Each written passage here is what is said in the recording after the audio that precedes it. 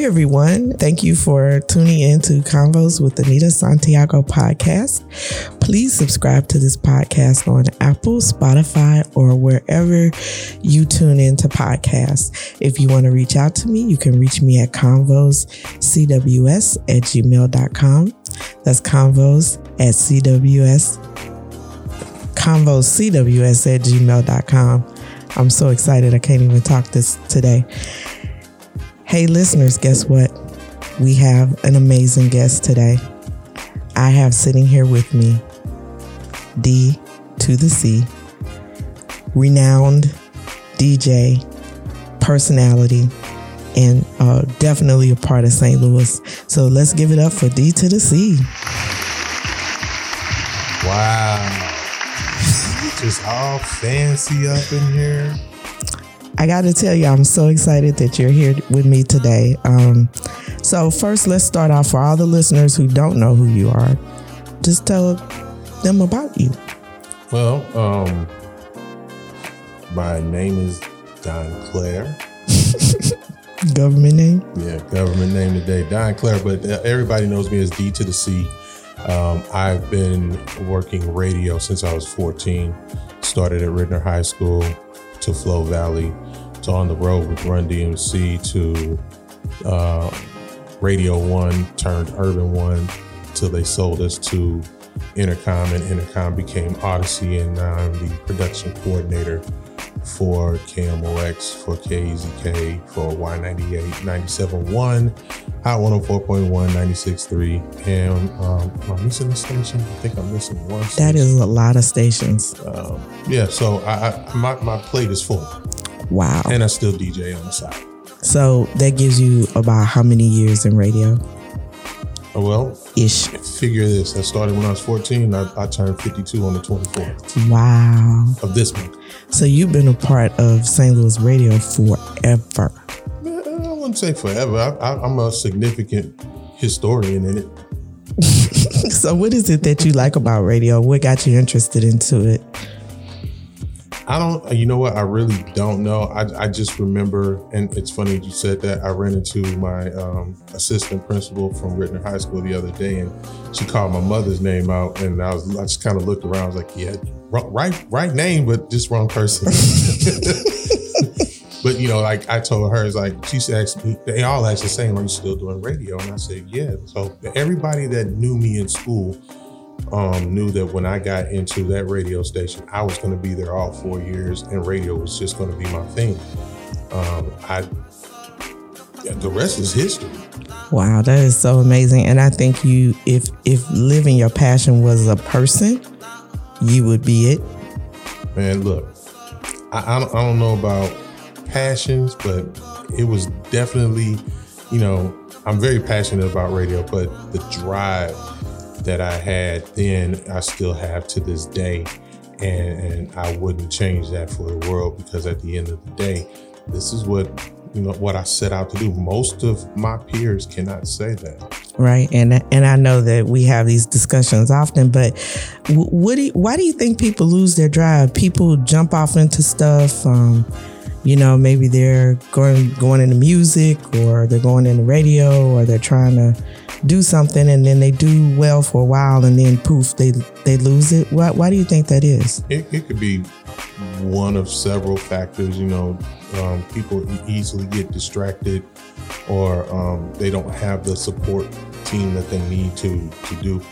But a person like me, I was at that age, in the age I am now, I was cocky and arrogant at that point, where I was like, it didn't matter to me if I had the backing. I knew what I was going to do, and I did it. So it was just one of those. Once I set my mind to it, there was no changing. There was no going back. So I see people that are determined like you, and I always wanted to ask, like, what do you do on bad days, or like if you come into a situation where things don't work out and you get discouraged? How do you handle that? Because what I hear when I hear people say they have that mad determination or that strong determination, I never hear the other side of it.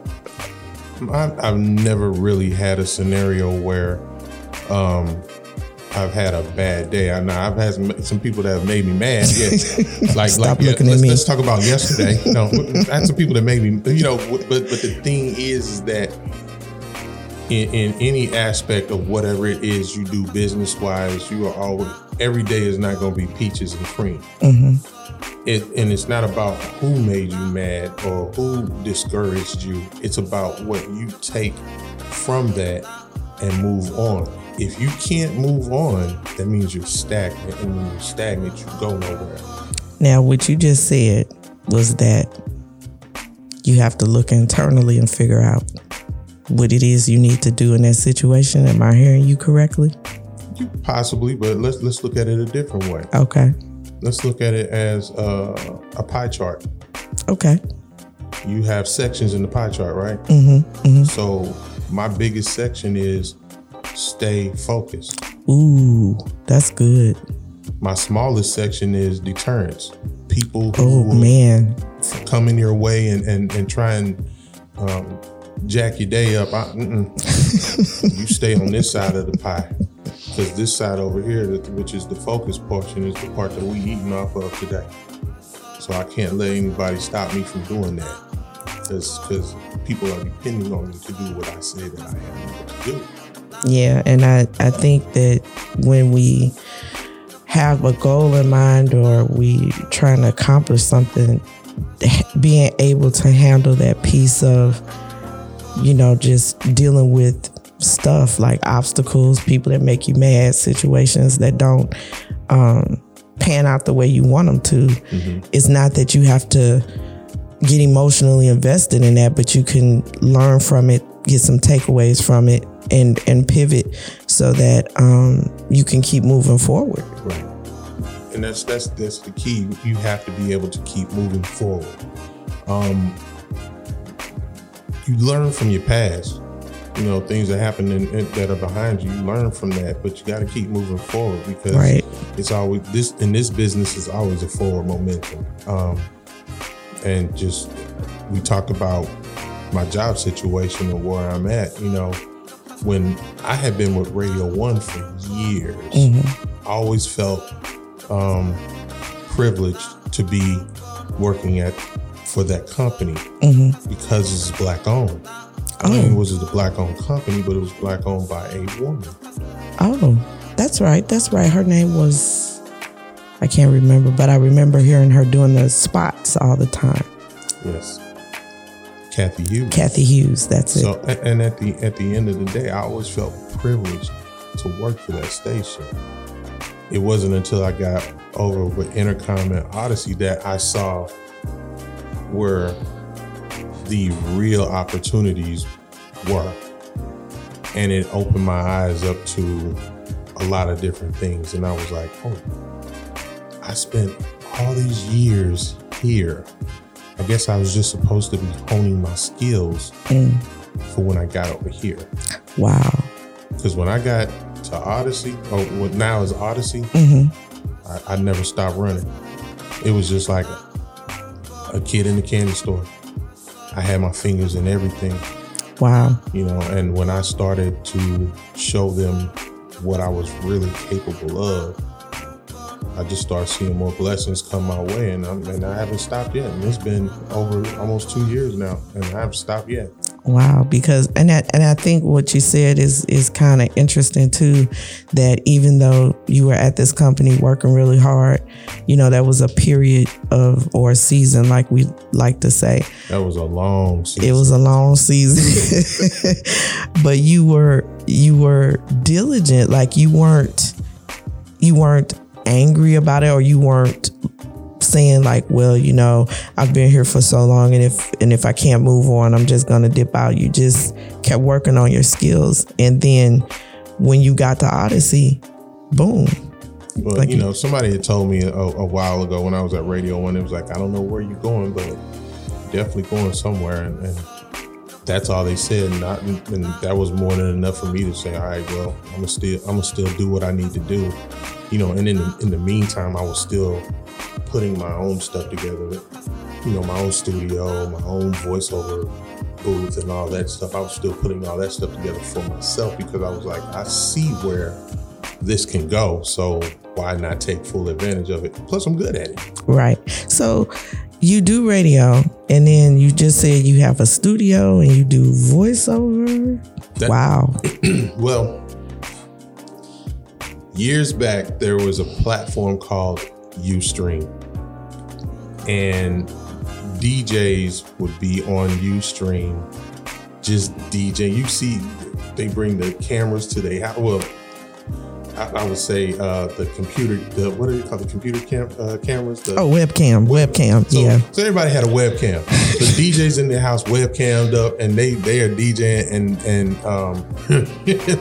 I was like, oh, I can do this. And that's what I started focusing on, building this whole entire studio for, so I could DJ. And I knew I was going to do this whole webcam thing. And that worked out really well. It worked out to the point where I started to figure out other things that I could do. I saw a DJ, had no idea what green screen, lighting, and anything was at that time. Mm-hmm. But I saw a DJ on there, and he was DJing videos, and I was already DJing I was doing mixed videos myself, but I never knew which direction I could take. And so that's when I started asking questions. Mm-hmm. One guy in particular was in Atlanta. The other guy was in Vegas. I don't have any contact with the guy in Atlanta at this point, but the guy in Vegas has always kept up. Wow. When we started talking about things how we could do this, I was like, okay, well, let me figure out, because they were all Mac users. Mm-hmm. I was still PC. You couldn't get me off PC. I was diehard PC. I was like, I am not giving up. No. Because I figured out how to make it work. Okay. So then when I was able to put the video and play to DJ online, that was a whole nother ballgame. Now, was Ustream before Facebook and Instagram? No, Facebook and Instagram were around, but Ustream was the platform that allowed DJs to just come on. You could come on Ustream and create your own account. And I think everybody had a Quiet Storm show. Not the Quiet Storm. It's like everybody had a Quiet Storm. So like, who is this? Let me check and see what they play. Oh, she got that Teddy Pendergrass. Okay. Close the door. Exactly. But it allowed you to, and then there was live stream was around at the same time. Mm-hmm. So you had Ustream and live stream, and then they started charging and putting commercials in our. Oh wow! And it was like, yeah, we don't like this. Yeah, that just ruins the whole experience. But you can't do anything about it because you don't own it. Right. But it was a learning tool for me to figure out, okay, I know what to do. So when COVID hit, everybody went to Facebook. Okay. Nobody remembered Ustream, live stream, any of it. Mm-hmm. Everybody was going to Facebook and they were getting cut off. Oh, really? But that's because Facebook didn't want you to play music. Right. They were going to have to be responsible for paying those dues to these artists and to these labels, to these record companies. Mm-hmm. And I just said, it was a dumb move. Yeah. Why are you on Facebook? Well, everybody's on. So why not do your own thing? Right. So then, lo and behold, Vegas calls and was like, "You're gonna go back on Facebook?" I'm like, "For what? We've done this already." He said, "Yeah, but I don't think they're doing it the way that you're doing it." And that prompted me as a challenge. I was like, okay, here we go. So then I had a green screen at the time that I've been playing around with. Mm-hmm. And then I told my sister one day, I said, "This green screen ain't gonna get it. I need something bigger." And she said, "Well, why don't you just paint the wall?" You painted the wall green? I painted the whole entire wall. And and then I got some different cameras. I went and got video cameras for a better view. It just opened up a whole different ballgame. Wow. And people were calling me and asking me, "What are you using? What app is that?" I'm like, "This ain't no app. This is not an app. I'm sorry, but this game is serious. This is green screens and lighting and cameras. This is what this is." Wow. So again, I set myself apart from everybody else. And then when I explained to my DJ in Vegas what I use, he was like, "Man, the game has changed even since I've been doing this." He said, "Look, just from what you told me, I have to upgrade now." Wow. So that's pretty cool. And what about your voiceover work? I've been seeing there are a few people on my timeline on different platforms. You know, everybody's getting into the voiceover thing. I guess it's the next most interesting thing to do, but I don't know much about it. Well, I will tell you this. Everybody, you heard me just say everybody. Yeah, we saw St. Louis. Look, and then I quickly changed it to everybody. We're trying to be professional here. Everybody cannot do this. Okay. Because you have to work at it. It's every day. I took voice and articulation when I was at Flow Valley. That's a class? That was a class. Wow. And Ron Himes was the teacher. Really? Yes. Like the Ron Himes? Yes. Wow. So when we had that conversation, and voice and articulation is a class that everybody should take, or at least try and find. It's very hard to find because they don't teach it that much. You have to do theater now, in order to do it. But voice and articulation was always the key for me. And then just practicing every day, honing my skills every day, you know. So how do you find voiceover work? Like, I mean, let's say Anita wanted to do voiceover. How do I find, like, even how to get into that? Start with Facebook. They have voiceover groups. Really? Mm-hmm. Facebook have everything. And they can teach you and tell you what other sites are doing hiring. Like, there are companies out there that are looking for people, but I will tell you this. It's not necessary to join something that you have to pay for in order to find the work. Okay, audience, that's free game. It just so happens I work at a radio station, so I'm always getting work because we have clients. You know, so I try not to do everything because I don't want to dominate, but that seems to be the case is what's happening on all of our stations now. So I'm not mad at it, right? Because it helps. But I have long-term goals. So like a Jacarius Johnson who does shows nationwide, I would be at his front door, knocking at his door saying, hey, are you looking for a new voiceover person? Okay. Because at the end of the day, this is what I want to do.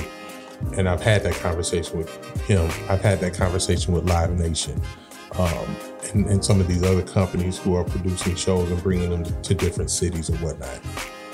I'm pretty much the youngest of a lot of these voiceover guys. Really? So to them, it's not that I'm a threat. It's just that I'm just, I'm close enough to where I can get what they got and I can probably do it at a lower rate. Okay. But that's because I own my own stuff. Right. And I just want to take a little time because I think that's really an important concept for people who are thinking about getting into any type of content creation, whether it's video, whether it's podcasting or whatever, owning your own stuff. So can you speak to that a little bit?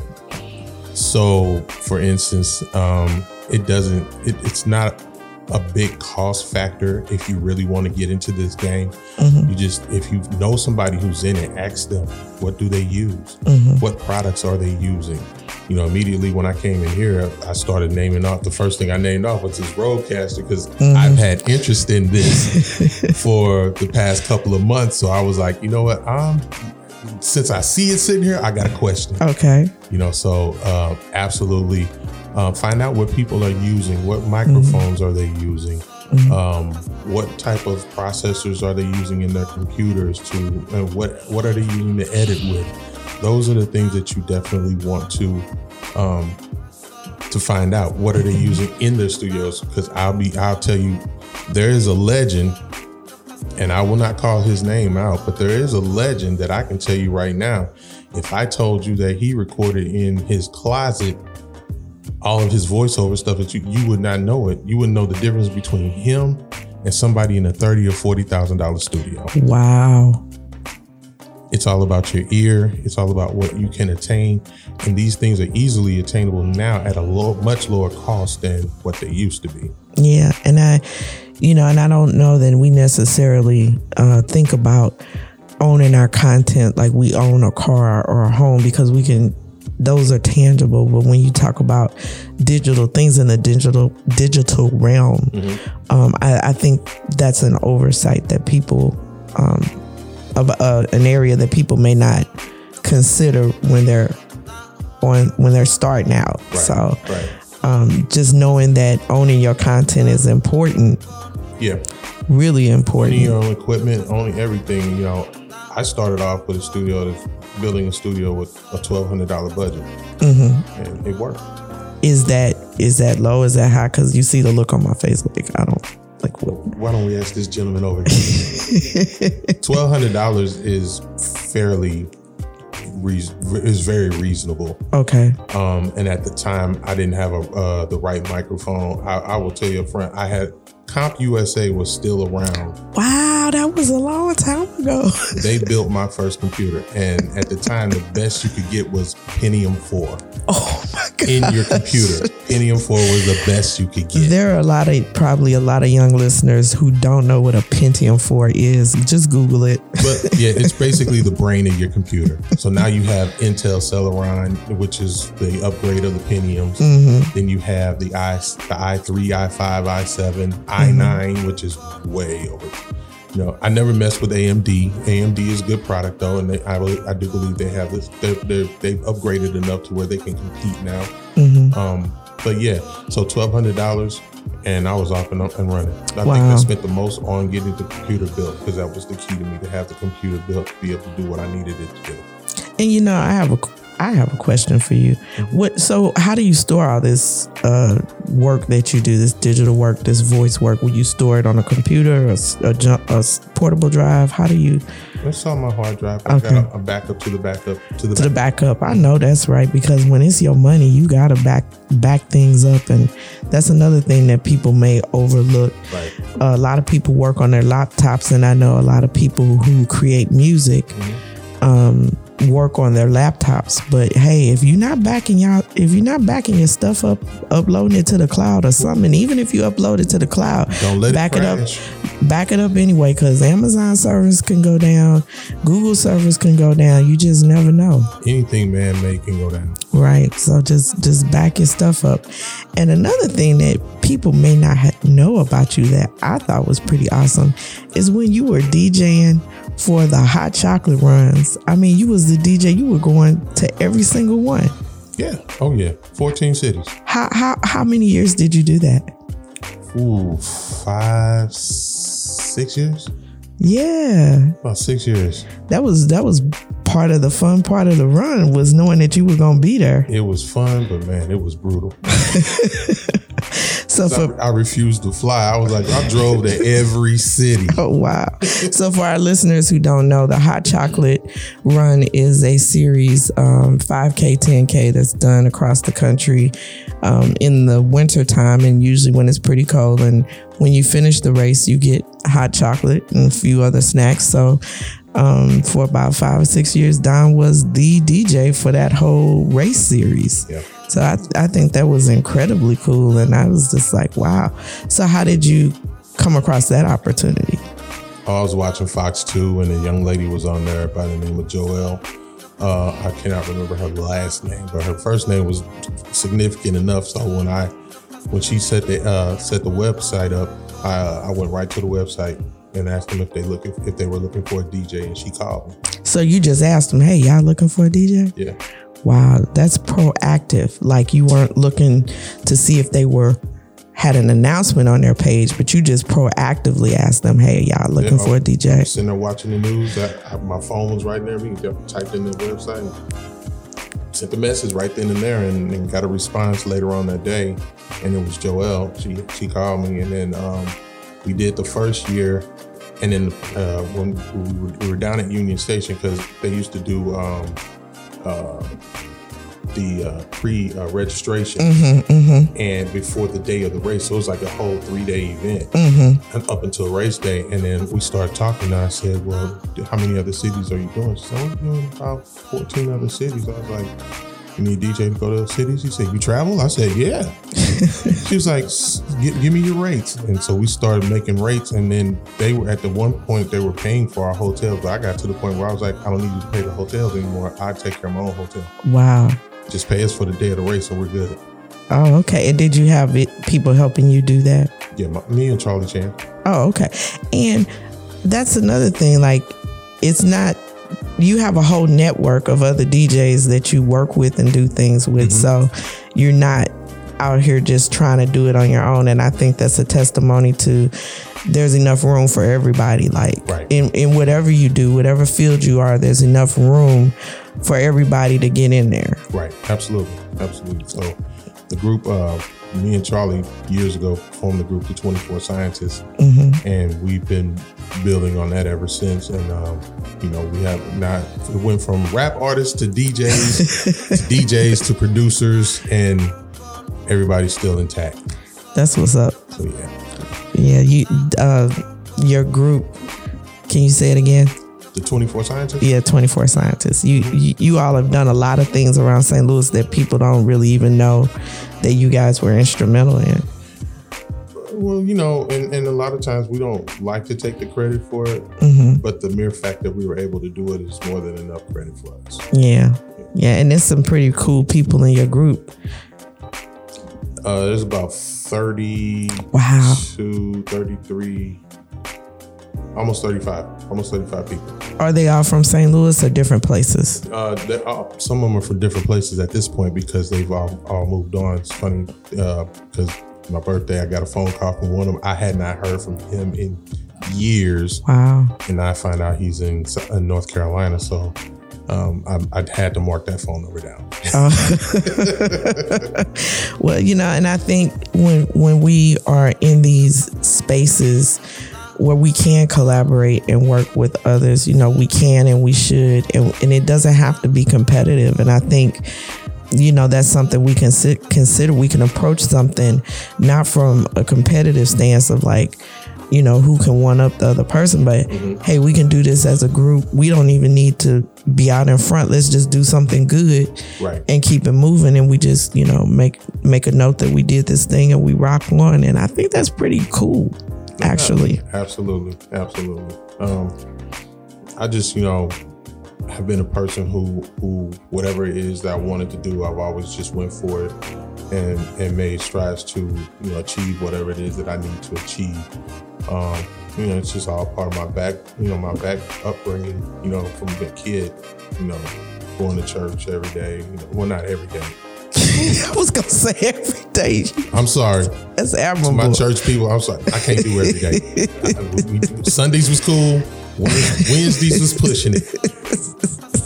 But no, my mom knows, my dad knew that I was something different. And my dad would always just tell you got to watch him because you never know what's going to fly out his mouth. Well, so far so good. We've been good. Stick around because we are definitely going to do a part 2. And I just want to thank the listeners for tuning in to Anita podcast with Anita, Convos with Anita Santiago podcast. See the effect I have on these people. Please subscribe to this podcast on Apple, Spotify, or wherever you get your podcasts. If you want to reach out to me, you can email me at convoscws@gmail.com. And thanks for tuning in.